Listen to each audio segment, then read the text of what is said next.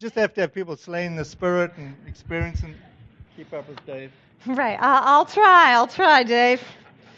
I always like, missionary stories that you can't even explain. You're like, I'm not entirely sure what happened, but it was amazing. That's a good sign. Cool. Well, this morning we're starting a new series. We're going to be in a series on the book of Exodus for the next couple of months, something like that. We're going to be looking at the book of Exodus. It's a very well-known story. We have even made movies about it. How many of us have actually seen, like, Charlton Heston, like, the Ten Commandments? It always used to be on network TV on Easter Sunday, and so you're bored, you've just had your big meal, you're like, oh, I guess I'll watch, this movie. It was made into Prince of Egypt. I don't know if anyone saw Prince of Egypt. They made a try at it, got some good songs. I personally have never watched it. All this week I was reading commentaries, and I just should have made myself some popcorn and watched Prince of Egypt. So I think that's what my kids think I do half the time anyways. I'll have like candy left over from youth group, and you've got snacks for the kids, right? So I put it around my desk or hide it under my desk, and my kids come in like, I knew it, Mom. I knew this was how you spent your life, and this is what work is like. I'm like, no, it's just for the youth group. It's not my own personal candy. But anyways, Exodus is a well-known story, but we're going to take another look at it and see how it really applies to our own lives this morning. To start us off, a burglar breaks into a house. He's looking around. He spots a nice item. He's going for it, and he hears, Jesus is watching you. Startled, he looks around. Doesn't see anybody, so he goes ahead. He puts whatever electronic item into his bag. Here's again, Jesus is watching you. Looks around, he spots a parrot. Why do jokes always have parrots in them? I know 0 people who have a talking parrot. Anyways, burglar says, who are you? Parrot says, I'm Moses. Who names a parrot Moses? I don't know, says Moses. I guess the same people who named their Rottweiler Jesus.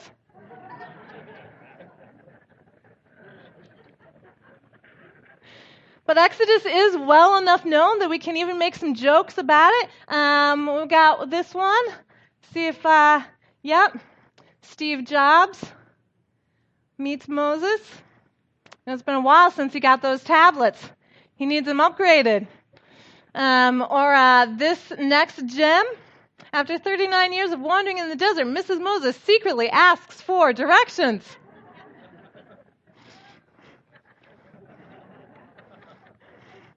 The women laugh. They're like, I believe the Bible is what it says it is, but we understand the truth behind this.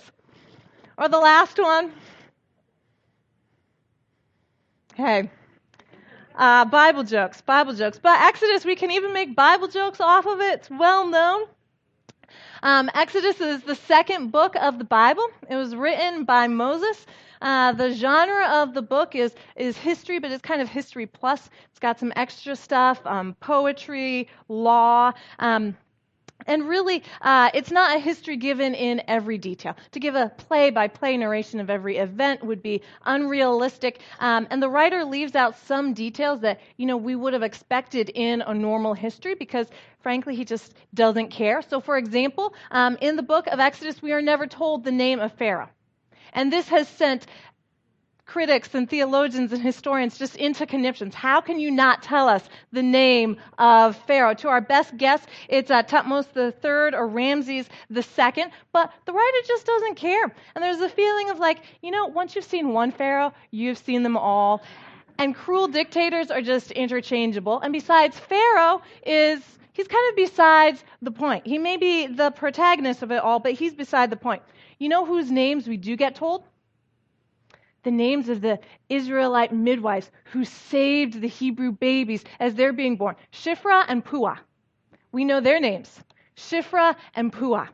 Because Exodus is not just a regular history. It's history with a point. It's got a point that it's going to. And the point is how God saves and delivers his people out of oppression.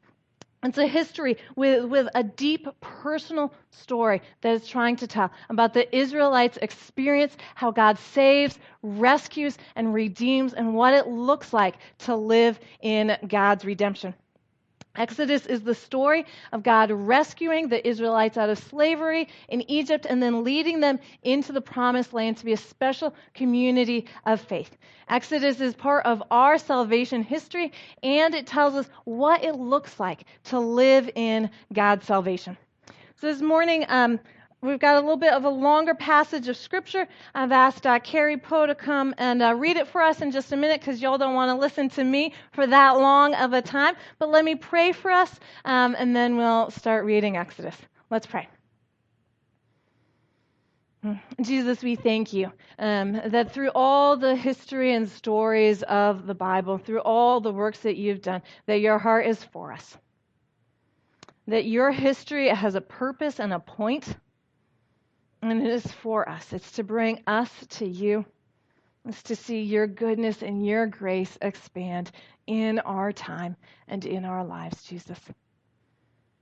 This morning we give our attention to you. We put aside worries of the morning or the week or the weekend, Jesus. We give our attention to you, Jesus. We look to you, to what you have for us. Would we, as we read Scripture this morning, not just be hearers of the word, but doers? Would it speak to our hearts? Would it change us this morning? In Jesus' name, amen.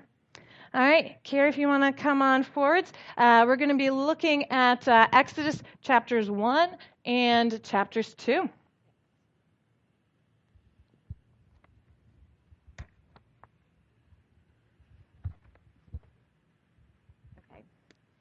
And then Israel's sons lived in Egypt after Joseph saved them from the famine. The descendants of Israel multiplied so greatly that they became extremely powerful and filled the land. Eventually, a new king came to power in Egypt who knew nothing about Joseph or what he had done.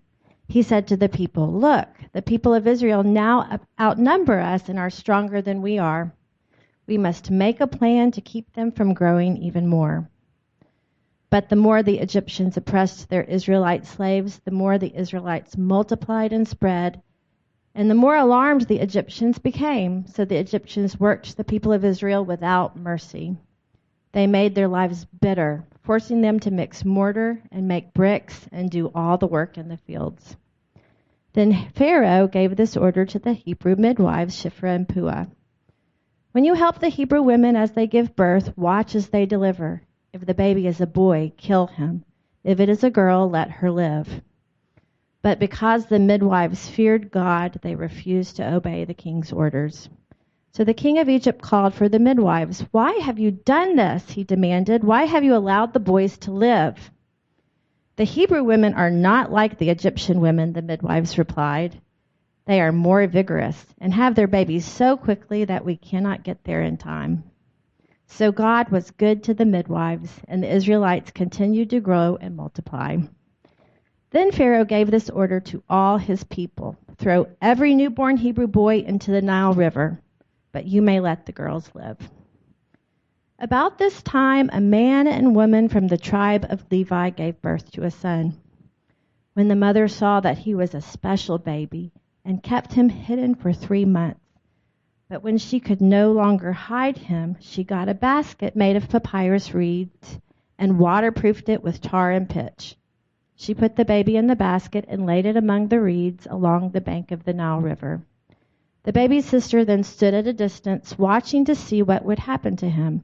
Soon Pharaoh's daughter came down to bathe in the river, and her attendants walked along the riverbank. When the princess saw the basket among the reeds, she sent her maid to get it for her.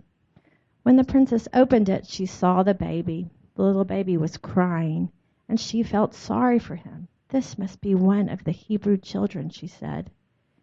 Then the baby's sister approached the princess. "Should I go and find one of the Hebrew women to nurse the baby for you?" she asked. "Yes, do," the princess replied.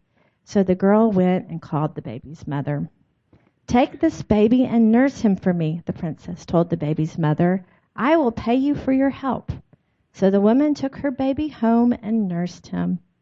Later, when the boy was older, his mother brought him back to Pharaoh's daughter, who adopted him as her own son. The princess named him Moses, for she explained, I lifted him out of the water. Many years later, when Moses had grown up, he went out to visit his own people, the Hebrews, and saw how hard they were forced to work. During his visit, he saw an Egyptian beating one of his fellow Hebrews. After looking in all directions to make sure no one was watching, Moses killed the Egyptian and hid the body in the sand. Pharaoh heard what had happened, and he tried to kill Moses. But Moses fled from Pharaoh and went to live in the land of Midian.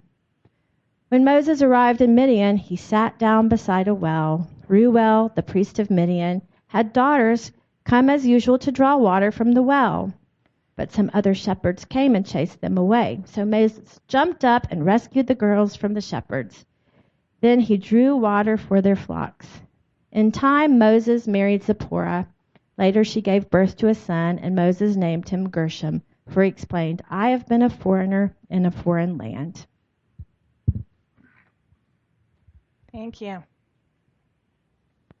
Thanks. It's a longer section, but I just think it's good to read Scripture together. And, you always want somebody with a little bit of an accent to read for you. So thanks, Carrie. So we start out and we see that Pharaoh is not happy with how things are going. We're not given like a socioeconomic account of everything that's happened, but the Israelites are maintaining their identity. They're having babies. They're being fruitful and multiplying. And Pharaoh's like, not having it. Right? God told them that he would bless them to be a blessing to others. God told them to have full families, to live out their calling, to be a light and a witness to everyone around them. And Pharaoh is not happy with it. Pharaoh stands against the commands of God for the Israelites to thrive and to flourish.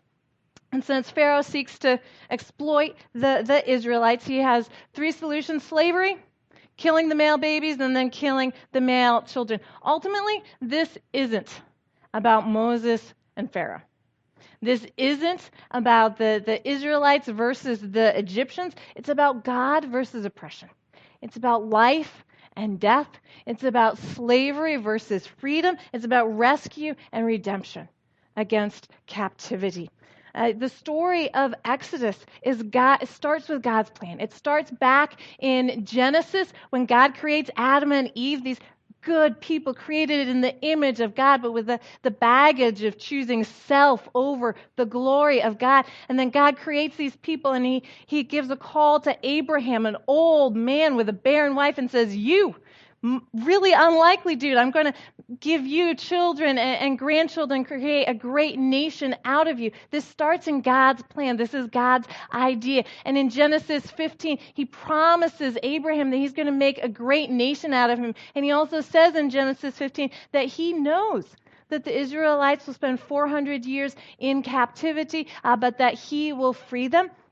And I think when we think about how this whole nation of Israel, this whole Jewish people gets started, we see that it's God's plan.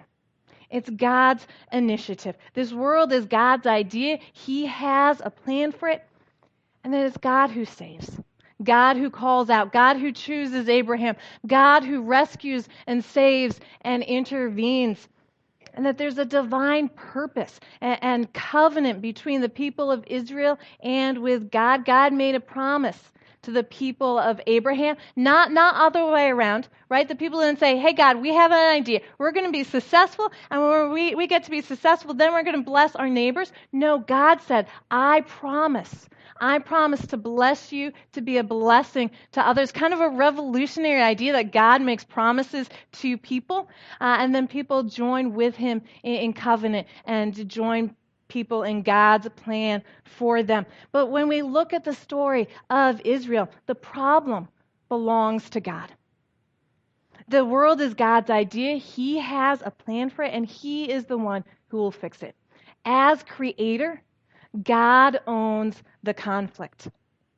He owns the story. It's his idea. He has a plan for it all. So into this very messy, tragic, even a hopeless situation as they're in slavery, Moses is born. Miraculously, Moses is spared. He is saved. And then in kind of a crazy twist and turn, he lives as Pharaoh's adopted son. He gets to live.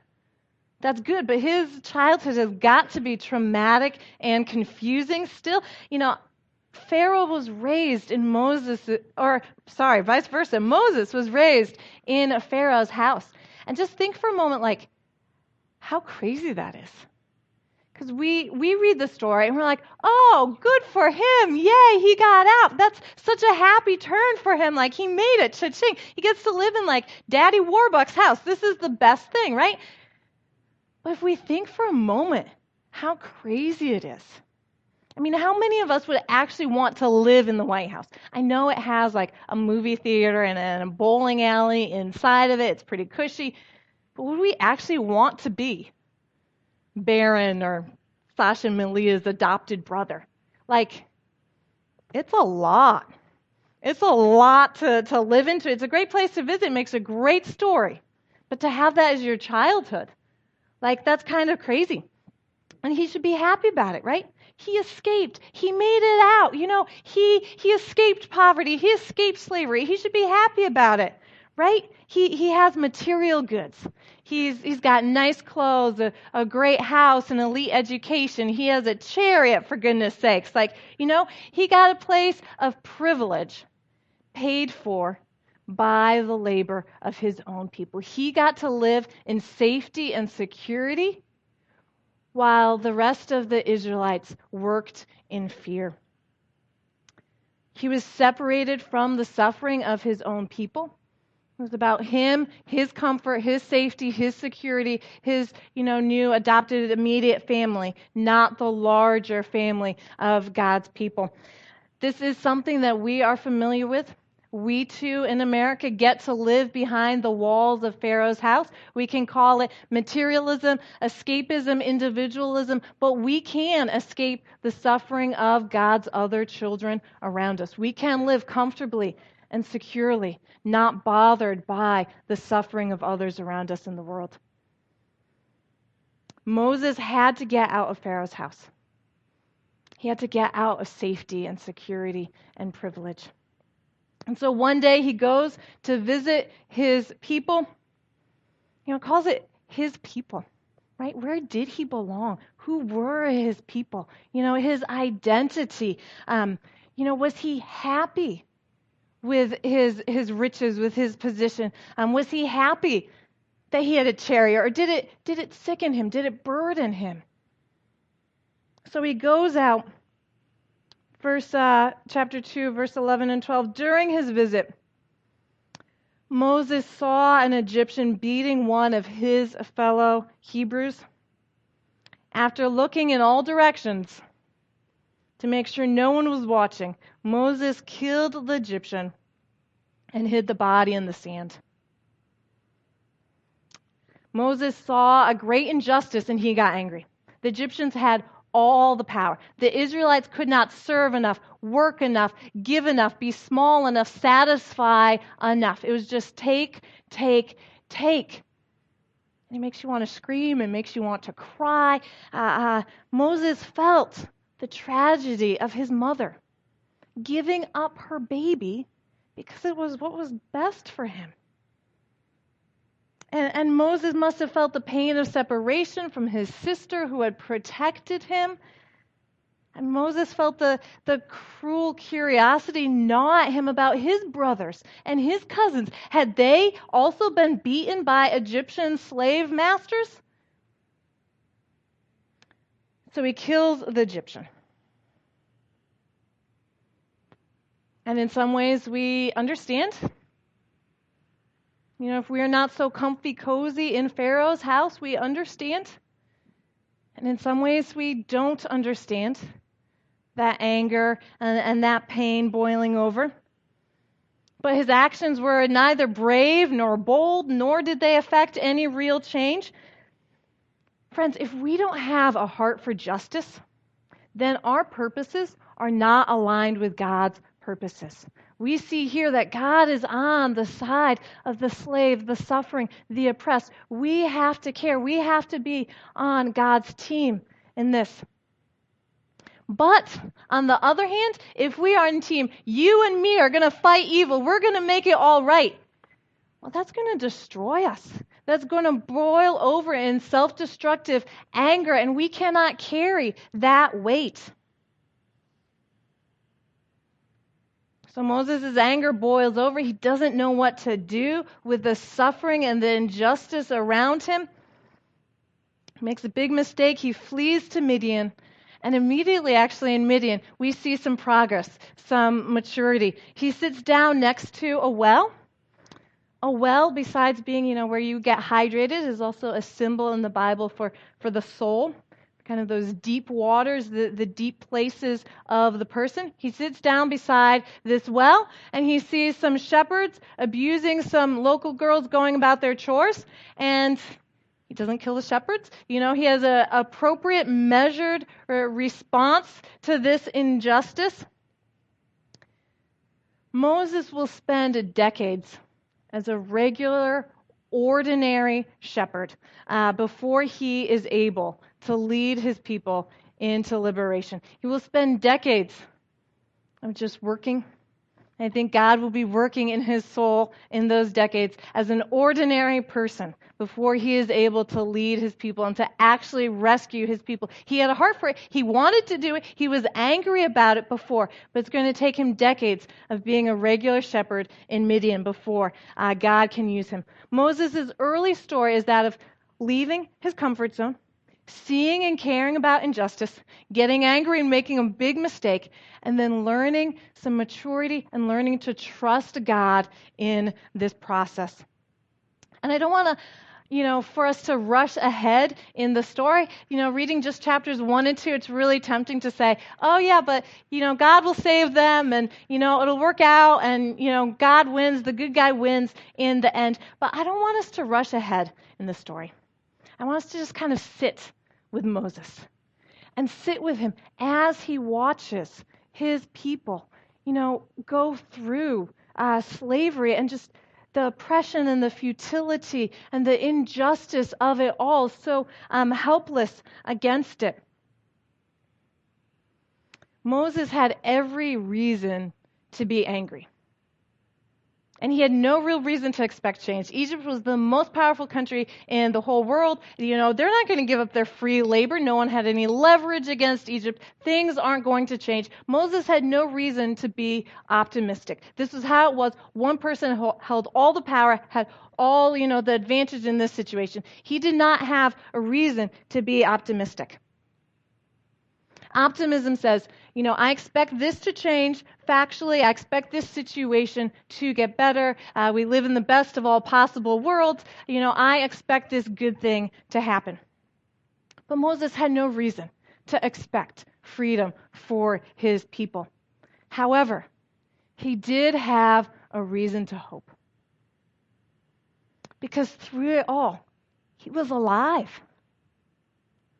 Because he could look inside himself and see that he was stirred both to compassion and to action. Because after he made a terrible mistake, he was right now sitting in a place of peace by a well in Midian. Optimism and hope are really very, very similar. But, optimism says, I expect a positive outcome. Hope says, I expect, even if there is a negative outcome, for good to still come.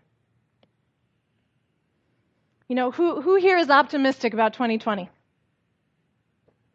Oh, two hands. I am optimistic about 2020. I am. Who here is optimistic about maybe their goals, maybe health goals for 2020? Anyone? Goals? Optimism? Who here has hope? Even if they don't make it to the gym 5 times a week, that their health can still improve in 2020. Hope? Yeah, hope. Hope's a good thing. Who here is optimistic about the election in 2020? Silence, absolute silence. We may or may not have reasons to be optimistic. I'm optimistic. But optimism comes and goes. We definitely have a reason to be hopeful. In our own lives, we have reason to hope. We're here this morning. You have people who love you. Don't discount the miracle of having people who love you. We have reasons to hope if our heart wants things to be right and good. That's a reason to hope.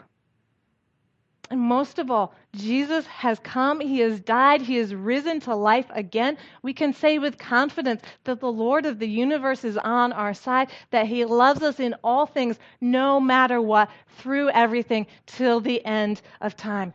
We have reasons to hope because someone else is on the job for us. In Midian, Moses had to learn that he could not save his people.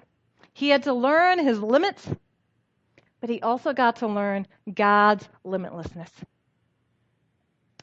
There is a Savior. There is somebody who will rescue and fix and mend what is broken, and it is not us. We try so hard. We help and we give and we talk for long hours and we cajole and argue and bribe. And half the time we just end up getting burnt out. Sometimes we've helped, sometimes we haven't. Sometimes we have enabled, sometimes we ourselves have gotten enmeshed. I am not the Savior, but I know who is. And that's what Moses had to learn in Midian. That he was not the Savior, but there was someone else who is. And the truth was that God was coming soon, and God was going to break out and do more than Moses could have ever hoped or imagined. Let's watch this video that I think just kind of ties it all together for us.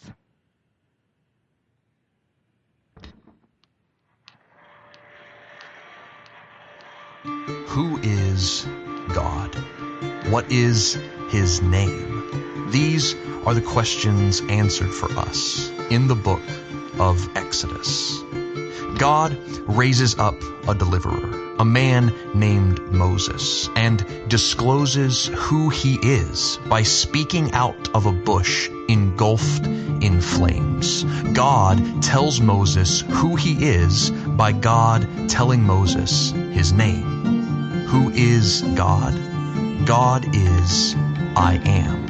And I Am was with them when he heard and responded to Israel's cries. I Am was with them when the plagues came down before Pharaoh's eyes. I Am was with them when he saved Israel and punished Egypt in the Red Sea. I Am was with them when he gave manna for the people to eat. I Am was with them on the mountain when he made his glory and power prominent. I Am was with them in the tabernacle when he filled the tent with his glory as he had promised. I Am was with them because that's who God is. A God who enters into our story, working behind, among, through, above, everything in the world to show us his glory. Who is God? God is I Am. But there is more to this picture. There is more of God to be seen in the pages of Exodus. For everything the I Am did through Moses, he did in an even greater way through Jesus. Jesus was with us by becoming human as a response to our cries. Like Moses stepped out of Egypt, this new deliverer stepped out of heaven and walked by our side. Jesus was with us because the true plagues of sin and death had made their takeover. So Jesus became sin and was pinned under death so these plagues might pass us over. Jesus was with us by falling under the waves to open a gracious path of dry ground so that we who deserve to be lost in the water like Egypt, instead, like Israel, can be found. Jesus is with us today in our deepest hungers and hardest strife, for through his Spirit and Word, he provides for us like he provided for Israel, but this time we get the bread of life. Jesus is with us as God was on the mountain with Moses. But instead of man climbing up to find God, Jesus came down and found us. Jesus was and is and will be with us, because as his body was opened, so was the tabernacle tent, so he can make us and the world his dwelling, both now and when he comes again. Who is God? Who has he revealed himself to be in the pages of Exodus? He is I am. He is with us. God is our rescuer. God is Jesus.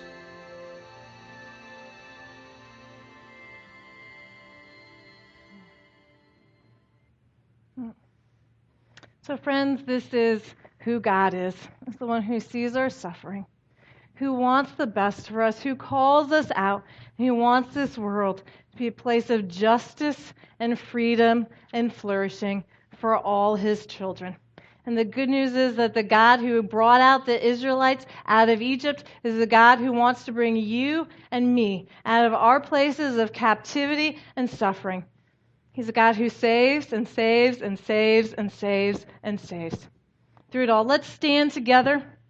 We're going to enter a time of worshiping through music.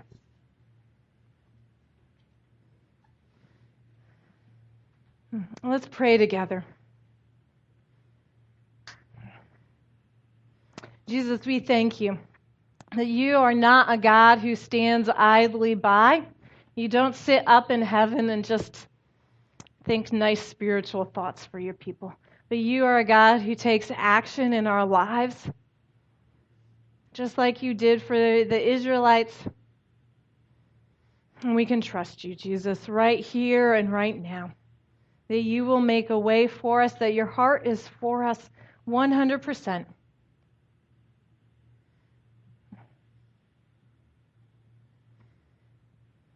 And Jesus, this morning, we want to align our purposes with yours, Jesus.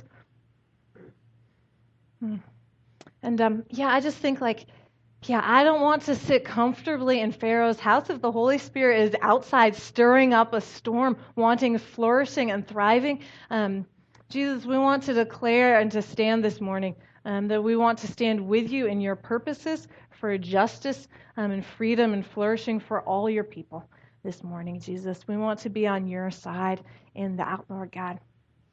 And when you say you're the one who does it, not us. We want to receive your redemption. We want to receive your salvation, Jesus. We believe that you win, and we want to see your victory. When we want to see you win, we want to go with you in that and see you do what you do best to bring health and healing and wholeness. In Jesus' name. Amen. Let's worship together. Let's sing together and celebrate what God has done for us.